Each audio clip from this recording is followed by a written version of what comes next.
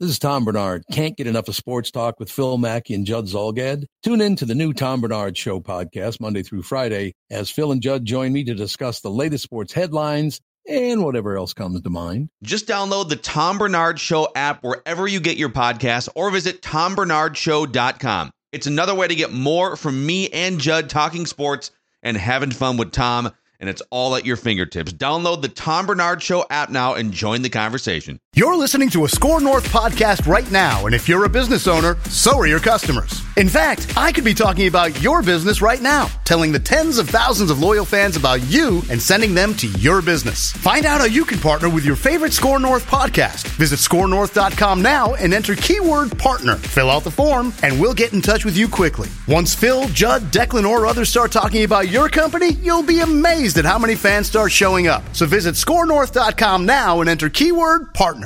These two guys have Minnesota sports flowing in their veins. Mackey and Judd on Score North and scorenorth.com. Well, I mean, there were several different situations there at the end. I mean, we just were looking for the best shot with 16 seconds on. We just wanted to kind of get into something quickly, turn the corner, see what broke loose. Yeah, I mean, again, we got a great look by one of our best shooters. So. Oh, boy. Oh, boy. Phil, are you okay today? Hey, but coming up next, we'll tell you how Chris Finch styles his hair. Is it mousse? Is it gel? How does it stay in place for 4 quarters? And later, you can buy the Chris Finch glasses line because he's selling them now at a pop-up shop in the Target Center court area. That's upcoming. All right, Mackey and Judd, daily Minnesota sports loathing. Oh, no, we have found a way to avoid the negative. That's what we found a way to do. All you have to do. Josh Okogie may be clanking jumpers again. But he's waving look at his socks.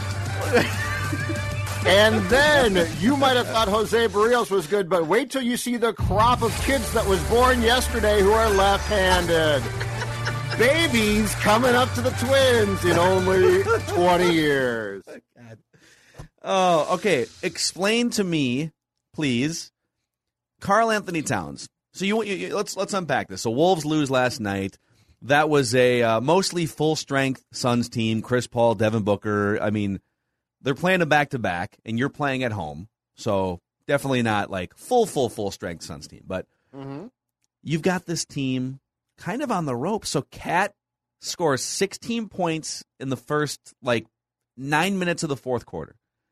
He cashes a 3 from the top of the key to put the Wolves up by 5 points with 3.5 minutes to go. The arena is bumping. Cat's thumping his chest. Let's go, right? Yes, you finally figured out. You have finally cracked the code of these late game meltdowns. And then I think they come out of a timeout. I'm pretty sure the Suns called timeout. They come out of the timeout, and D'Lo says, my time. It's my time now. I know that Cat has 35 points on 17 shots or whatever it is, and we're just on a roll here. But D'Lo said, no. Come out of this timeout. I'm the finisher. It's hero ball time. From the 3:40 mark going forward, as the Wolves have a 5-point lead, while the Suns matriculate and get every shot that they want, they know exactly who they are. D'Lo shoots the ball 7 times in the last 3.5 minutes. He clanks all but 2 of those shots. He went 1 for 10 from 3-point range last night. Cat, meanwhile, was 5 of 9. And yet D'Lo comes barreling in and thinks, I'm going to play hero ball and ice this game down the stretch with a bunch of 25-foot jump shots. Please, can someone explain that to me? What makes it worse, too, is that in the final quarter on his 26th birthday, Karl Anthony Towns was 3 for 3 from 3-point range. So he was not just having a good game. He was having an incredible quarter that screamed, finish the game, Karl, finish the game. And D'Lo's like, oh, you don't understand. I can't explain it. I only hope one thing. I hope that soundbite that Declan just played from Chris Finch postgame, in which he was asked, I think, by John Krasinski about, John asked in the nicest way possible, what the hell are you doing? How does that happen? How does D'Lo get that shot? And I only hope that what Chris Finch said publicly was an effort to keep the peace, but that privately they said, D'Lo, come here. What are you doing? Now, but coming up next, we'll tell you how D'Lo built up so many Instagram followers. D-loading on Valley Sports North. Ice in the veins. Oh God. Okay. So can I propose this though, Phil? And you are far more of a basketball guy than me. So here's what I'd like to ask though. If you go back and watch that play, which play are you talking about? In which D'Lo took the shot with, I believe it was 5.6 seconds left. The 3-point shot. So it's the 3-point shot. I actually didn't mind that shot. It was an open shot. Right, but it's 98-96. He takes a 3-point shot, which could have been and really was their last trip down the floor. Beasley took a long shot at the end, but that was just a desperation heave. Here's my question about Finch, though, and the play itself, though. So it's one thing that you liked the look. I get that. But if you go back and watch it, it's basically Ant D'Lo shot. Carl is off to the sort of in the corner, leaking out a little bit. But it didn't look like there was any design that even really involved him. Yep. So explain what you saw there, because that's where I guess I'm confused. Like if that was the best shot available, I sort of get it more. Yep. I actually, of all the shots and all the hero ball and ball hogging that was happening there, I actually didn't mind that one. It was a wide open look from three for a good percentage 3-point shooter. Yep. And he clanked it. And then, by the way, if I remember right, Ant got the offensive rebound. He did and lost it. And then he tried to take a step back, and people are on him because people are like, "Oh, did he forget the score?" Like because he tried to step back and he lost the ball. I don't know if he forgot the score, but I'm also okay not going to overtime with Chris Paul and Devin Booker. I think they were trying to win the game. So if you can hit a 3-pointer in that spot, I'm fine with that. I think they should have been drying up 3-pointers in that situation, and you don't want to extend the game against that team because that team, watching that. I'll get back to your question in a second, but the biggest, most glaring difference last night, and that Suns team played. They were up 2-0 in the NBA Finals. Like, they went to Game 6 of the NBA Finals. They know exactly who they are late in games. Now, Milwaukee with Drew Holiday and Giannis and just the great defensive pressure they put on, they unlocked something halfway through the NBA Finals. But, in almost every other situation, every other regular season game, every other series, they know exactly who they are inside 5 minutes of the fourth quarter. It's Chris Paul from the elbow. It's Devin Booker from 15 to 18, back to 25 feet, and then DeAndre Ayton inside when things break down. Like, they know the 3 different shots that they want to take. They know the 3 different guys in the pecking order that are going to get the ball, and you can't really stop it. Teams know what they're going to do, and they're so honed. The Timberwolves, and it's kind of understandable, like it's been, it's new coaches, it's new players playing together, and Ant's like 20 years old. The Wolves have no idea who they are inside 5 minutes. They don't have any go-to structure, and that kind of brings me back to your question, which is why aren't they finding Cat more in these situations? Well, in the half court, it's harder for Cat to just like create his own shot. Like he's not the back to the basket, automatic bucket Tim Duncan guy. It is better generally in those situations when the ball kind of cycles. Maybe Cat starts. He throws a pass off a double, and then the spin cycle starts, and he winds up with an open shot or something. What I would love to see, and I have never coached basketball, I'm just a huge stan who keeps going back to the Wolves ticket window and getting my emotions toyed with. I would love to see things start with Ant, because Ant is so great at getting to the basket and breaking things down. And he's become, at least with the eye test, a better decision maker. He's not perfect and flawless yet, but he's able to get to the hoop, maybe get fouled, so maybe he gets a couple free throws, but he draws defenders in, and he can either convert at the rim, maybe there's an and one in there, but the most likely scenario is he gets the ball to start the possession, he drives in, defense gets sucked in, and now it's spin cycle time. Now you got Towns out on the wing, you got D'Lo out on the other wing, you got Beasley in the corner. It seems like they're deferring too much to D'Lo starting some of these possessions. And he's also pretty good at getting to the rim, but he's so prone to just pulling up with a hand in his face or pulling up from like 25 or 26 feet.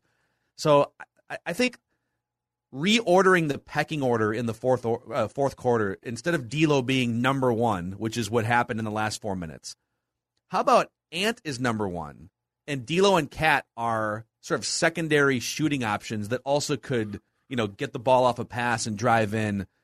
It just feels backwards. And last night it felt like they were just sort of desperately trying to find whatever was going to work. They went away from Cat.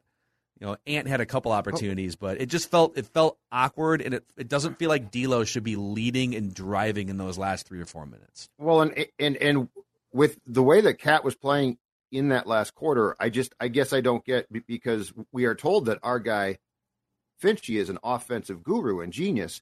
I don't understand how you have a guy who's had that good of game and basically, and I don't know if this is on Finch. I don't know if it's on D'Lo partially, or hell, for all I know, it might be on Cat partially. But I don't know how on that particular possession, which is going to be absolutely key, you end up having Cat basically be a non-entity in the play itself. Because I believe the pass went Ant, D'Lo, shot, and Cat is basically by Ant at that point in time, and he was covered, but he also was in for lack of a better term, no man's land. And that's what I didn't get. Because, I mean, this guy in that quarter, he was fantastic. Like, I was surprised Finch did such a good job of like saying, well, I mean, we just tried to, he didn't have disappointment. But look over here, the Iowa Wolves with another great performance in the G League. Leandro Bolmaro, multi-talented young player. Coming up next, the Wolves draw plays and they allow everyone to be included. And then later on, we talk about Jaden McDaniels, why getting 3 fouls immediately means he is aggressive. But anyway, so yeah, that was the one thing that confused me, but that was a fun game to watch. It was a fun game to watch. I think one thing is if they had won a few of the games like the Pelicans, I think the Pelicans have 1 win still this season against the Timberwolves. Or if they had won, what was the Clippers game? They were up by like 20 points in the first Clippers game. Orlando here. Orlando. That was bad. Because you're okay to win that game. If they had come in, and what's their record today? It's 4-9. So they were 4-8 going into last night. Let's say they were 7-5. Because they beat Orlando, the Pelicans, and they hang on to a 20-point lead against the Clippers. If they're 7-5 and they're playing one of the best teams in the NBA, and you just like lose a heartbreaker, okay, like things to learn. But instead of it feeling that way, it feels like, it's the same patterns repeating themselves, whether you're playing the Suns at home or the Pelicans or the Magic. Like they just keep making the same mistakes.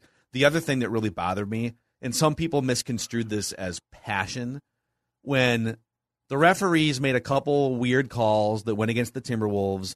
Yeah, and then what happens is instead of just dealing with it and responding with buckets and defense, they start to get demonstrative and emotional. And Karl Anthony Towns literally starts having a temper tantrum on the court last night. And the crowd was chanting like "screw you, refs" or something, or BS, refs you suck.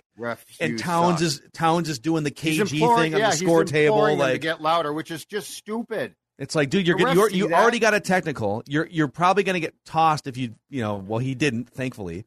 But like people see that and they're like, yeah, it's emotion. It's like but it's not like Kobe emotion.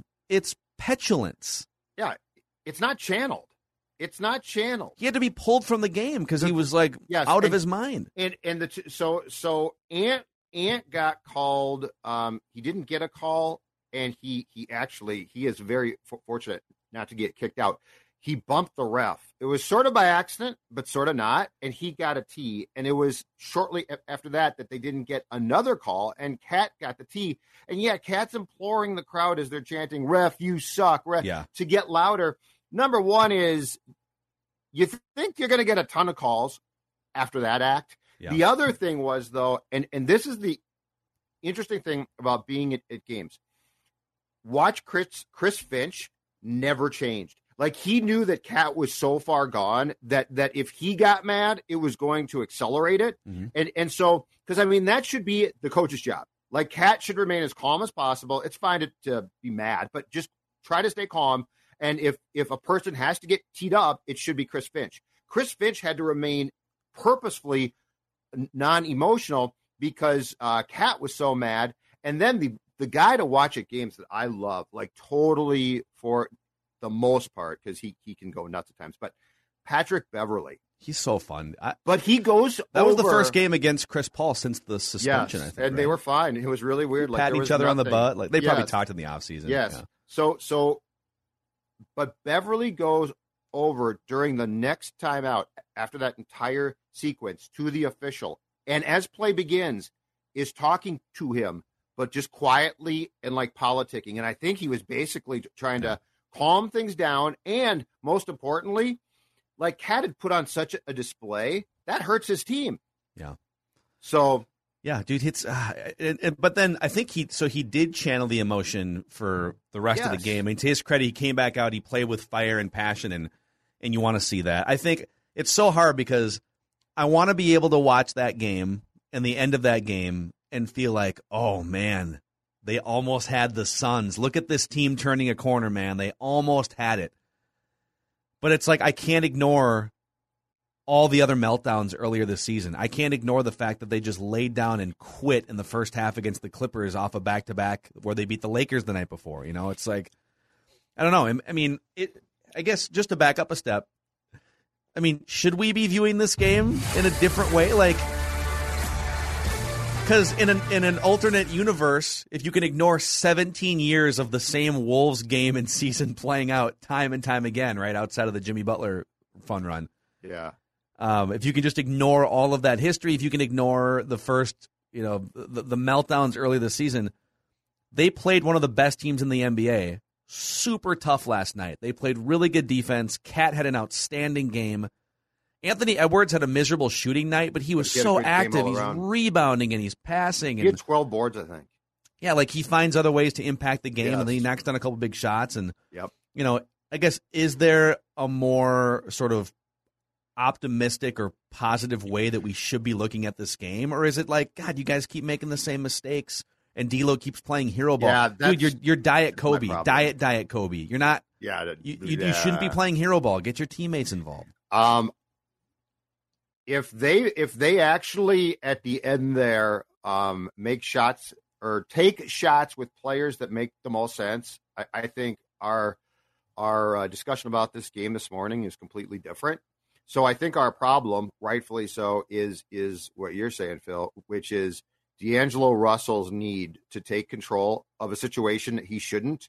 That's the problem. So if they lose a close game and Cat takes that shot, or you know what, hell, Ant does, because he's Ant, who I also like more. Mm-hmm. I think we are. I think the Wolves fans are disappointed, but it's like, okay, but D'Lo just sort of I find him and Beasley when it's not going well, and Bees actually shot well last night for the most part, but Yeah, he was I find them to be anchors. They just bring things down. And like Cat was trying to lift this team up. Ant didn't have a great scoring night, but like when you watch him, he does a lot of things to like lift the team up. Also, he was excellent defensively last night. Yes. It doesn't show up on the box score as much because Right. like you can't quantify it with a shooting percentage. But Ant he was did a lot. so dialed in defensively last night. But I think our problem is the fact that D'Lo was the guy who decided, okay, it's my time now, and we're like, oh, hold on a second, this is not how it's supposed to work, D'Lo. But he's not going to get that. But Jake Lehman doing a lot for charity throughout the community. Find out next on Valley Sports. Coming up next on Valley Sports North, Naz Reid stood in front of me the entire time, so I couldn't see the game, but he's passionate about basketball. I'll show you the back of Naz's head. Were you at the game last night? Yeah. Was it's Naz fu- just standing there in his street clothes? Nas, like, yes, he well, Excuse me, they- sir. Excuse me. Could you now sit down? They now stand in front, or God. there's seats like on a bench in front of the press table, which goes, which is in the corner. Yeah. And so, I don't blame guys. They get excited. They stand up, right? But they're mammoth human beings. They're basketball players. They're 6'8". So if a 6'8" man stands up, none of us can see. And so at least the scoreboard's nice. So I don't know, man. It's I wish that they had gone into that game 7-5 so that you could feel like, this team. I will say they are a game and a half out of the 10 seed right now. Look out. Fired up. Game and a half out of the 10 seed. Fired up. Wave the flag. Wave the flag. Wait, hold on. Where's the flag? Hold on. Sorry, I got the wrong music for that. Okay, they're a game and a half out of the 10 seed. Wave the flag. Hold on. We got it. Yes.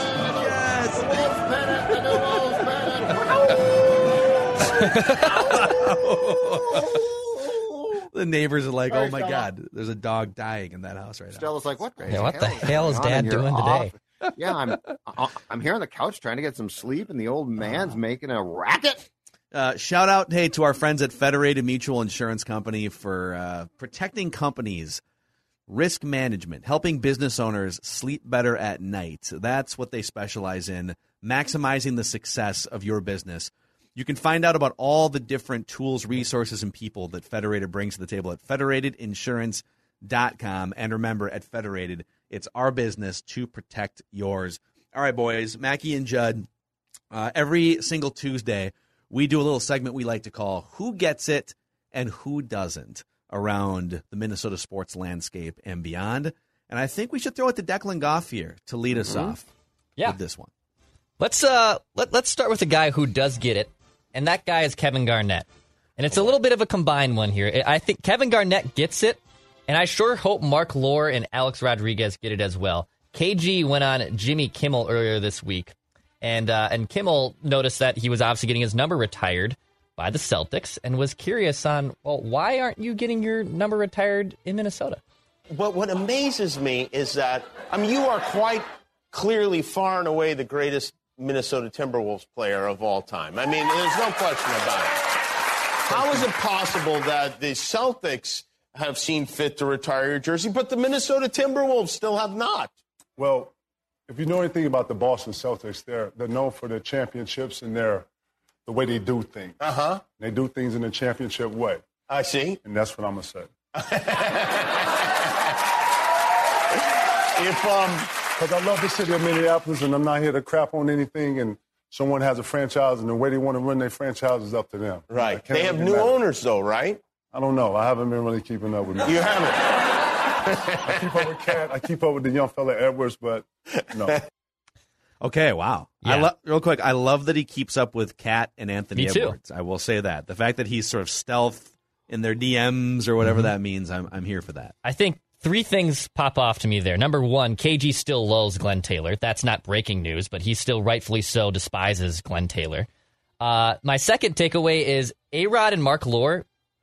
Have you not even extended an offer or reached out to KG? And I know KG's not the easiest person to deal with, but for a team right now that needs all the good PR you can get and not alienating your fan base even more, bringing Kevin Garnett back in some capacity, whether it's honoring him, retiring his jersey, this is fixable. And continuing to ignore it, I think, is a humongous slap in the face to a fan base that loves basketball in this town and loves Kevin Garnett. And I do love that he still keeps up with Cat and Ant. I actually even wonder, with him keeping up with Anthony Edwards, if that does help bridge some type of gap. Because there's a lot of KG in Ant Edwards.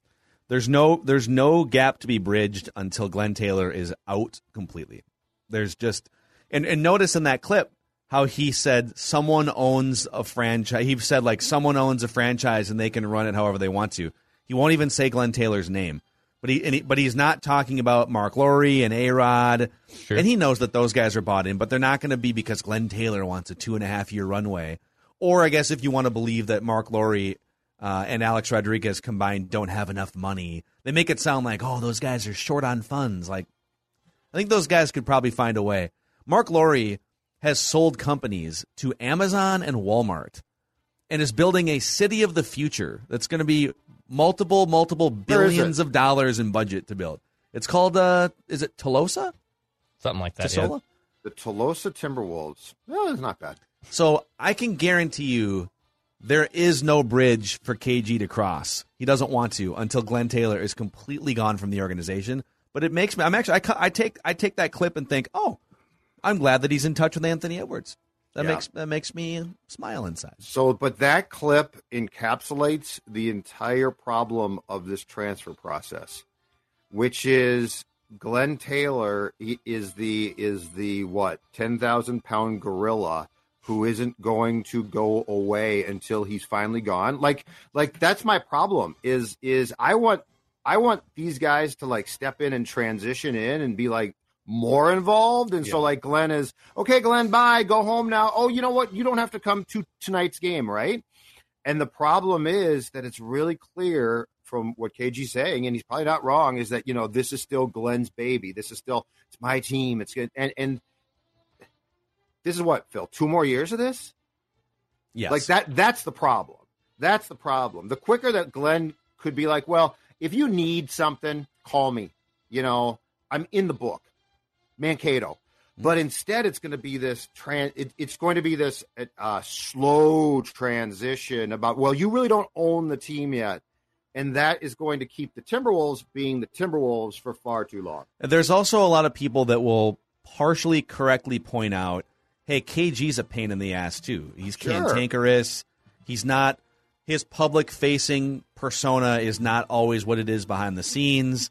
He holds grudges beyond the point where most normal people hold grudges. And those things are all true. I don't know KG personally, but, we all know enough people that have been around him personally that, there's some things behind the scenes that are tough to deal with. I don't put this on KG at all, though. Glenn Taylor has been one of the 3 to 4 worst owners in professional sports for the last 25 years. And he has done nothing to me to earn any sort of benefit of the doubt. And really, if you boil it down, as an owner of a franchise, what are the big picture things that you need to focus on? Hiring the right people to lead it, which he's whiffed on time after time, and maintaining great relationships with the most prominent figures in the organization's history. We can rag on the Twins for their current state of things and how in God's name they're back in a rebuild after where they were 2 years ago as the best power-hitting offense in baseball history. But they do a lot of things right as an organization in terms of, they're pretty steady from a front office standpoint. If they're not championship caliber, but their alumni loves them. The alumni loves them. They're That's constantly the Rod Carews, the right? Alumni thing's so easy. Yes. Reach out to those people, bring them all back, make them feel important. I mean, Glenn Taylor's actively has alienated not once but twice the best player in franchise history, and it's not close. And we are talking about, and KG is a pain. I'm willing to bet Kobe was a pain because they're super competitive and smart dudes. But we're talking about retiring his number. Like this is not. But he doesn't want it. They've offered that. He doesn't want it. No, I know, but that's how bad that he feels the relationship is, and he's probably not wrong. My point is, the repair here is to get him in the building to retire his number. It's not like, please come back and be president of basketball ops or something like that. It's this very simple thing, and Glenn can't even accomplish that because he created so much ill will. That's the problem. Also, the Vikings, again, we're hard on the Vikings because, guys, it's time to win a championship. Let's not be settling for 8-9 wins and being happy. So there's things to pick on with the Vikings, too. But, again, they do such a great job with alumni and Ring of Honor. And even, take Randy Moss, for example. Randy Moss had 2 different falling outs with the Minnesota Vikings. The first one where they had to trade him. And then the second one, he comes in for 3 weeks, burns it all down, gives double middle fingers to the coaching staff and the entire organization, and then goes on his way. And Randy Moss comes back for Monday Night Football, comes back for Ring of Honor, retired jersey, whatever all the ceremonies are. I love Minnesota, love me the Vikings. He's rooting for the Vikings on national TV every time they do picks. Dude had 2 falling outs with the franchise, and he's back because they know how to deal with the most important players in their franchise. Glenn does not. And if Glenn had an employee who he assigned to go kiss KG's feet and say, we are sorry, we screwed up, all we want is to put 21 in the rafters, we are sorry, and you did that for 6 months, KG is probably going to break and be like, oh, okay, I'll come back. He doesn't do that. This is a 2-sided feud, and it's completely, in my opinion, incumbent on one person, and that's Glenn, the person that owns the team, to fix it. It's not on KG. And look, the Twins and Vikes both had, at one time, I wouldn't say acrimonious, but not great relationships with past greats. Harmon Killebrew and the Twins. But guess what the Twins did? They went and worked their butts off to be like, Harmon, we are sorry. We need you. Carew, same thing. Mm-hmm. So this is all on Glenn to solve. Totally on Glenn. Nick Punto just had a major falling out with the Twins. They brought him back for a softball event. The son of a buck was always sliding into first base. But anyway, this is on Glenn, and that's what's frustrating because he won't go away from the team and just go home and watch the games on his TCL TV. Wow, look at you. Always a pitch man. And drink his surly in his chill boys while on Olivia Plan.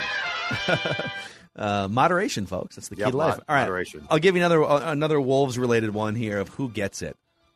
Mark Lowry and Alex Rodriguez, but this is more Mark Lowry focused. Okay. I don't know if you guys saw the story yesterday, but the Timberwolves were fined $250,000 for violating league rules that prohibit teams from arranging or paying for off-season practice or group workout sessions for their players outside of a team's home market. So you can't take your team and travel down to wherever, Miami in this case, and have a big The Timberwolves did a big kumbaya session and brought everyone to Alex Rodriguez's house, and Mark Lowry was there. And and you might say, well, that's awfully stupid. You're violating league rules and getting fined $250,000. And I say, when you've got $250,000 to wipe your behind with, if it's worth it for the team building, you should spare no expense. And so I love that Mark Lowry's cutting these corners, being edgy, saying, I don't care, let's bring everyone down, we'll drink some champagne, talk life, and bond together. Here, NBA, here, Adam Silver, here's $250,000.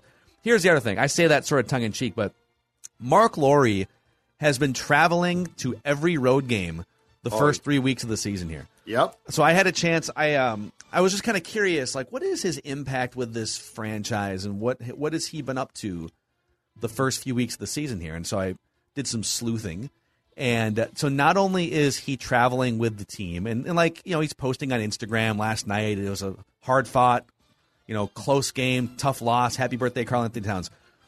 He has hired Damian Lillard's personal basketball trainer, who also works with 15 or 20 other NBA guys. And he's traveling around the country. And the other day, they literally got workout space at USC's practice facility so that A-Rod and Mark Lowry could go through a 90-minute basketball workout.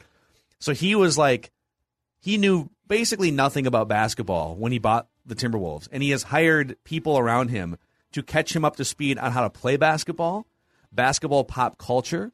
He has people that are literally giving him lists of basketball movies and documentaries to watch to catch him up to speed on the knowledge base you need to own an NBA franchise. Mm-hmm. He's asking questions about X's and O's to people that are trained in such things. So I love the fact that he has immersed himself all in with all the different projects he has going on. He's traveling with the team. He's learning how to play, which is amazing. He's learning basketball pop culture. And I just love it. I think Mark Lowry ultimately is going to be a rock-solid owner of this franchise. But Glenn Taylor still looms for a couple more years. The fact that you did not play the Valley Sports North bed below that was a shame. No, I'm not. That was a shame. No. Coming up next, Mark Lowry. Stop mocking my positivity. Coming up next, Mark Lowry shows us his basketball skills with a Z, as you kids like to say. So stay tuned. With a Z.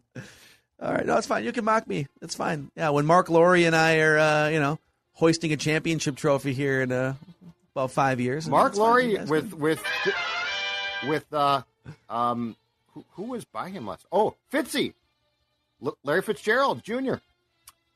Because he owns part of the Suns. He does. Courtside, man. He's bringing some star power. Mark Lowry's bringing some star power to courtside. It's actually I wonder who's advising him on which Minnesota celebrities to somebody definitely Eric Kendricks, Rachel Bannum, Mackie and Judd. Judd Zolgad. Yeah. Good for him. Yeah. No, I'm sure he'll be inviting me soon. All right. So Dex and Phil both did Who Gets It. So I will start mine with Who Does Not. And this is hilariously funny. Did you guys see the story yesterday? For the 6th time, I believe, in their franchise history, we have a Packers stock sale. Yes, that's right. $300 now for the piece of paper. $300 to buy a piece of paper that gives you zero control, zero influence, zero anything. It's a piece of paper to frame. It is now $300, so the Packers can take your money and invest it where they want. I think it has to be in the team or stadium upgrades, but still. It's certainly not on Odell Beckham Jr. No, it's not. And it is the greatest scam in sports, as far as I'm concerned. There is no better scam. It's so like the Packers get it, but anybody who buys this godforsaken piece of paper and puts it on their wall for $300 doesn't get it. Isn't it kind of amazing that there's an NFL what's the NFL worth now? Like $12 billion, $15 billion or something? Yeah. All these teams are worth multiple billions of dollars, and yet you still have one of, and it's the most, I would say the English Premier League and the NFL are like, those are the two top dogs in the world in terms of sports leagues, right? And yet you've got one of these franchises that's literally run like a Patreon page or a Kickstarter account. Where it's like, hey, if you donate $300, you'll get nothing, but you can support our blog or our podcast, right? And I shouldn't mock it because, the three of us might be there in 6 months for all we know. But it is hilarious that, like, all right, here's a certificate, and you can have a star named after you, too. Bart Star. It'll be great. Yeah, exactly. But I continue to ask one question. In 2021, how is this still allowed? Like they claim. Why don't they have an owner? Like, why can't someone just come in and buy the Packers? I have no idea. It's weird. But what they say is because we don't have one deep pockets person, we need to have these sales to raise funds. And I say this is such a scam. It is such a scam. And the worst part is a team now can't be like, you know what we should do? We should sell our team and have people buy stock. And then we'll be just like the Packers and can do these stock sales. But no other teams are allowed to do that. You're not allowed to do that now. So $300. Okay, but what's the bigger scam though? Is it Green Bay, which is asking diehard Packer fans to fund stadium upgrades and only diehard Packer fans, or the Minnesota Vikings getting all of the public, whether they care about the Vikings or not, to pay $500 million for a new stadium? Well, I think the brilliant scam is the Packers. Because like you could argue that the Vikings pitched electronic pull tabs as a viable revenue source to get to $500 million for a new stadium. I don't have a problem, which it's not, by the way. I don't have a problem with taxes being used to help things in your town, schools, stadiums, like things that make it better. Schools, stadiums. Well, I'm not big on same thing. Schools, education, yeah, well, and cheap seats. Which is why education. No, sports. No. And the NFC North. To be very clear, all sports, okay? All sports and then schools. Schools are like 15. Coming up next, we'll tell you why the NFC North is key to your child's education. What's more important, your kid's education or the Vikings-Packers game on Sunday? 15% tax and a pack of smoke, so we can get this funded. And we should have gambling. We should have sports. Sports gambling would pay for everything. We should. But the Packers thing is such a ruse because it's $300 per person, and they'll get it for a piece of paper that they can then invest in their team. Dude, remember this is like early Mackey and Judd, 1500 ESPN, 4-hour radio show, and we got into this discussion. It was like $250 at the time or something for a Packers ownership slip, and some guy called in, just classic cliche, like some guy from Milwaukee or something. You guys need to stop making fun of it. I've been a Packers owner for 25 years and this, and then like our bumper music was playing to end the show basically. And I asked him, all right, just Gary or Bob or whatever the guy's name was, just answer one question for me. So you're a Packers owner. Do you also have a star named after you? And he paused. He goes, yeah. Like, all right, dude. So you'll basically just pay like hundreds of dollars for anything with a certificate then. Yes. That's fine. I'm sure a lot of people listening also have stars named after them, and that's fine. Just saying, like, don't pretend like you don't like own the Packers.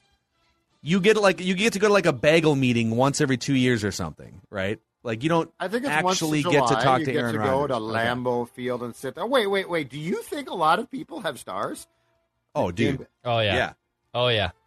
Here, you're kidding me. My cousins have gotten them. Yeah, it's a thing.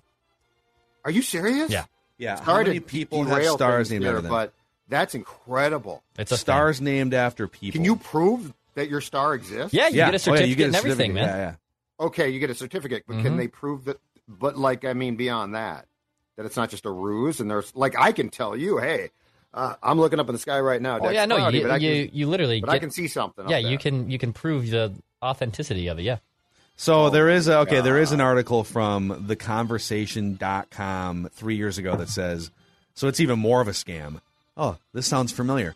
Stars for sale, but no, you can't really buy an official star name to remember someone. It's like symbolic, which is exactly what that $300 Packer ownership certificate is. Does it say what? I think it was like $175. Yeah, when we last checked it. Oh my God, that is.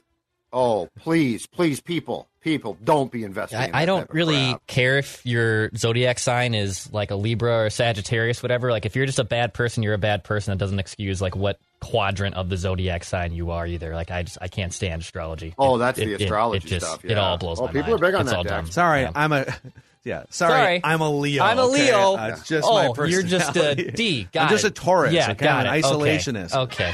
Sounds good. All right, back to Declan. That wasn't my who doesn't get it, shockingly. But who doesn't get it? Astrology. Cancers. Who doesn't get it? You know what? I'll go down this vein. We talked with Pat about it, but I'll say the Toronto Blue Jays for extending Jose Barrios. They do not get it. I like Jose. The Blue Jays don't. They don't get it. Whoa. They don't get it. I like Jose. I think he's a very solid number 2 starter on a good team. And the Twins were wise to get 2 decent prospects in return for him. And a 7-year contract, about $18.7 million per. There's escalators that are going up in that apparently too, according to Jeff Passan and other baseball insiders. And he can opt out after year 5. But the Twins, like, best case scenario, right? They're going to be contenders in 2024. So 3 years from now, like, they'll be legitimate contenders. Hopefully, maybe they pop back up in the next year or two, but they probably won't be contending for any World Series aspirations for 3 years. Toronto gives him a humongous contract. I like Jose, but he has a lot of Lariano to him where he can become a mental midget and just kind of tends to freak out. And it's different sports as well, but like Kirk Cousins doesn't, in my opinion, do enough for his price tag to lift up his team. I look at Jose, even with baseball being in a different vein there, I know that I don't think it's worth giving him all that money. He's a nice starting pitcher, but I think the Twins were wise to punt, and Toronto is going to be on the hook for a good but not ace-caliber pitcher, so I'll say Toronto doesn't get it. And my comeback to that would be, okay, who pitches for the Twins next year?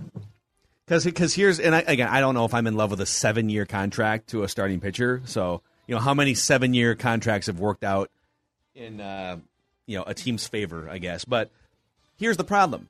If the Twins can't develop a strong core of pitchers internally, which is what was promised 5 years ago. Or not promised. Like, I hate using that word. They promised. Look, I mean, that was Derek Falvey was hired to be a pitching development guru that was going to oversee a great pipeline of young arms, and that you could afford to let a Jose Barrios walk because you got another 1 or 5 on the way. I mean, they've literally developed 0 starting pitchers in 5 years. Like, am I missing someone? Because Barrios was sort of he had arrived pre.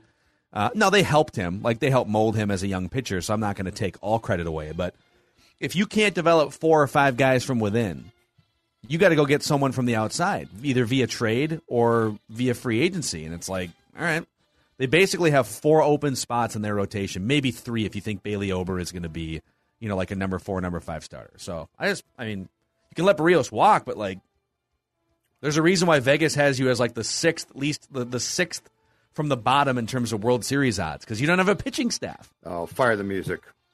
Come on! All right, go ahead. Coming up next, we go home with Bailey Ober and find out why his parents love him so much. That's straight ahead on Bally Sports North. There, I feel cleansed. It's like a cleansing when I do that. Oh, my God. Coming up next, greatest games in Twins history. Here's the 5 innings Barrios threw in the playoffs against the Astros. We're not going to talk about what happened after that, but hey. Yeah. Rocco won't take him out because we're going to cut the game off right where he came out to take him out. They show you the first 5 innings of Barrios, and then they show the 10th inning of Jack Morris. Yes. Oh, God. Let's go to the post-game show. All right, Judd, give us one more. Who gets it, who doesn't, before we get to random season recall? Okay, I'm going to defend Declan's guy. Who gets it? Teddy Bridgewater was criticized by his own coach, and I know if you go back and watch the return by Darius Slay in the Eagles-Broncos game, that the Broncos got drilled in pretty badly on Sunday. Teddy made no attempt to tackle Slay, and he was right there, and he sort of allowed him to go by. And I almost thought, because he was so nonchalant about it, that he had been told, hey, dude, don't try and tackle guys, because he's been hurt clearly with the leg snapping and all that. Fangio criticized Teddy yesterday. Teddy apologized. But here's my thing, and I've said this about Kirk too. My rule of thumb for quarterbacks when things go awry, stop, drop, and roll. I don't want you trying to tackle guys, because is it worth it? That's my – like, if nobody else on the field, if no other offensive player, the other 10 guys can tackle Slay, do I want Kirk Cousins, Teddy, Tom Brady, Baker Mayfield hurt his non-throwing shoulder. I believe it was against the Texans, Dex, trying to make a tackle. Yeah, but he showed his team that he's willing to sacrifice anything. Right, but it's so stupid. These guys are your lifeblood. They are the absolute fundamental key to your team. And you're telling me he should have tried to bring down Darius Slay because... Well, Darius Slay's not like 500 pounds. I mean, No, I don't want him involved, though, because if you stay up, the stop, drop, and roll is based on this. When a ball is loose or picked off, the quarterback is targeted. He is fair game. Anybody can target him. So if he goes after Slay, I can, and he stops him, if I can get on both of them and come down as hard on Teddy's shoulder as I possibly want. Not trying to tackle a guy, if you're a quarterback, unless it's a playoff game, is the smartest thing. Stay healthy. Yeah, unless your head coach's name is Vic Fangio, in which case you need to lay on the tracks, dude. Lay on the tracks. I thought he told him to, because like he allowed the guy to go by, and I was like, okay, that's fine. And then fans are like, oh, Teddy didn't want it. Teddy didn't. And I got a note last night, Twitter.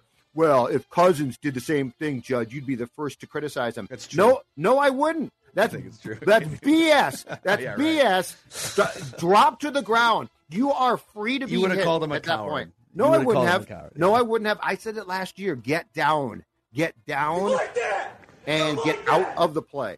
So I'm defending Declan's guy here. I'm taking up the mantle, Teddy Bridgewater. Teddy's a coward. It's the same people that look at 14 touchdowns in his tenure and just think he's a bust of a player, and he's a hell of a leader, and people root for him. This has happened before. This happened to Jay Cutler a few years back, too, when he was with the Bears. Tom Brady sat there with his hands on his hip the other day during a pick six. No one said crap, and I know it's the GOAT Tom Brady. It happens. Like, I don't want my quarterback also doing like that. 50 years old, too. But also get down. His bones will just like dissolve into dust if he tries to tackle someone. The ground. Hit the ground, get down, stop, drop, and roll. Fetal position. You guys can talk about Bridgewater being an amazing leader. I don't know if I could follow a guy that doesn't lay his body on the line in that situation. So Terrible. That's who gets it, who doesn't here on Mackey and Judd. Don't forget, too, Vikings Vent Line. Well, I threw these numbers out on Twitter yesterday. Thank you, guys, the audience. You helped. So Vikings Vent Line on Halloween night, that was the devastating loss to the Cowboys. So partial thanks to the Vikings for always just like pissing everyone off. But we had over 50,000 downloads and plays of Vikings Vent Line from Halloween night. It was the largest episode of Vikings Vent Line ever. So thank you all. I think it was like 55,000 or something.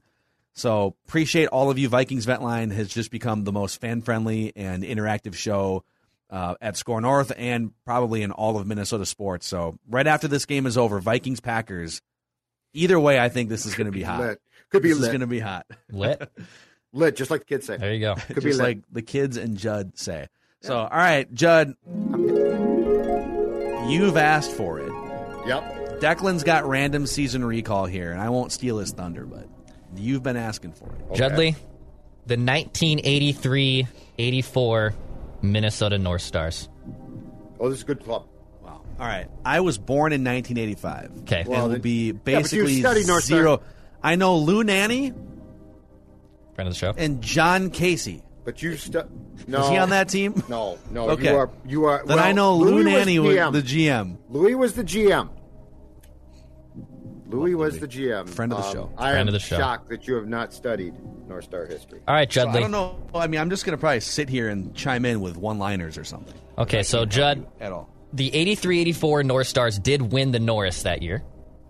Oh, they were good. Yep. That's a good club. Yeah. How many points great era. for that Norris winning Minnesota North Stars team in 83-84? I'll give you 5 on either side, too, by the way. I'll give you 5. Not going to ask for the exact number. That was a really good era because those 2 years, for a couple years there, they got really good. I'm going to say they had 90 points. 90 points. 90 points. That sounds great, yeah. 80, Yep, exactly. Phil agreed. 89. Yep. 89. 89 Yep, points. okay. 89 On the money, points. yep. Nice job. Great teamwork there. Yep.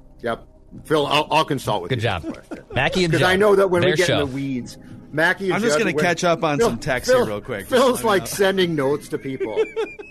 Memo And to I'm self. not. By the way, I'm not cheating. I'm texting here. Just Memo to self. Just saw Fire Declan Post interesting show. email that we can talk about. after. Ross Yes. Brendel. Yes. Look for new partner. All right, so Judd, the North Stars reached the Western Conference Finals that year. Mm-hmm. Who were the 2 teams they beat, though, to get there in the postseason? Norris Division. That is back in the day, Phil. When you Yeah. Why did we name the divisions like what? So we East Hockey West Legends. isn't good enough. Hockey legends. I like leaders and legends when the Big Ten Conn did it. Smythe, Clarence Campbell, Bruce Norris, I believe it was, owned the Detroit Red Wings. There was the Smythe division. There was the Patrick and Adams What would it be division. now? So we would have the Gretzky. We would have the Lemieux. Oh, this is good. Oh, I like love that this. idea. That is the Howe. The Howe would go have back. one. Yep, Gordie the Howe. Orr, Bobby Orr. Yeah, I like it. Yeah. The Gretzky, for sure, no question. And the Gretzky. probably the Maybe Lemieux. Hall. Maybe the Lemieux. Yeah. Actually, you know what? It would be the Gretzky Conference. It wouldn't be a division. Okay. He'd get a conference. So here's my guess. Gretzky gets a conference. Gordie Howe gets a conference. Over to Howe. Back to Yzerman. Back The Zucker. back to Andre Richard. Back to Wah. Wah stops, it goes wide. Over to Bobby Hull, who passes it to Brett Hull. Back to Bobby Hull. Oh, God. Gets it back to the point for Bobby Orr. He dances along the blue line. Okay, I'm sorry. All right, back to the random I'm season sorry. recall. Who did they beat in the postseason that year?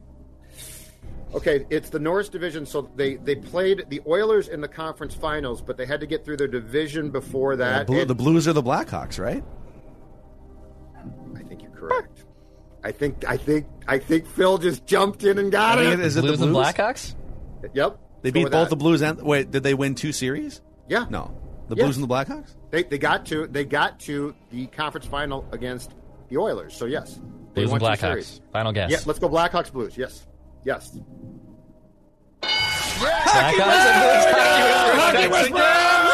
Wow! Wow!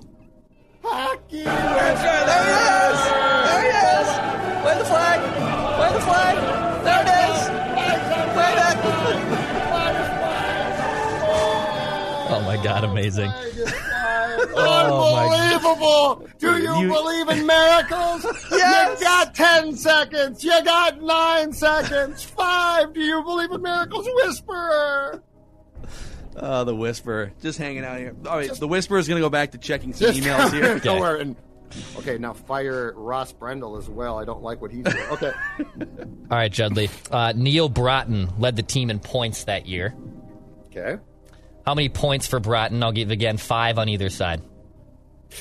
He played in 76 regular season games, if that helps. 76 regular season games. They had 80 back then, so just 4. He missed 4.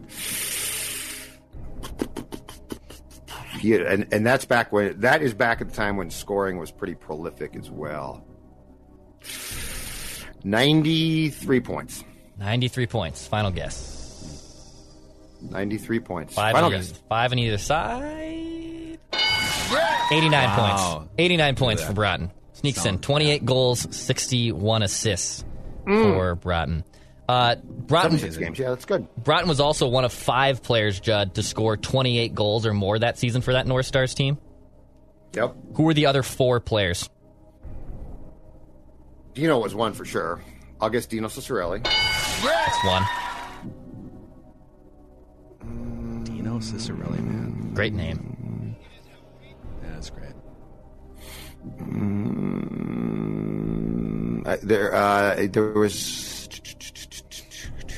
young Brian Bellows on that team. I'm Brian Bellows. Wait.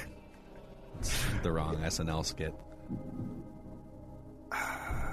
August Bellows. Gonna be Wow. 2 more. 2 more. Oh God.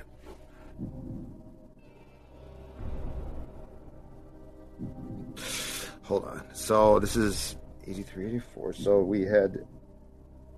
All right. So the top line was Broughton, Cicerelli, Tommy Mack, McCarthy. Bellows was on the second line. Okay, I'll go McCarthy because he's the third guy on that line. Tommy McCarthy. One more. Wow. One more.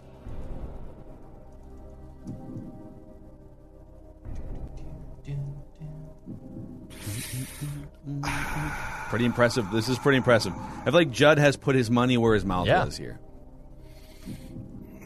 Complaining about the 2005 Wild challenges here and saying, give me some North Stars. Well, we did crush that one once I got the year right for remembering what year we were talking about. We did crush that one, but yes, that 2005 one was ugly.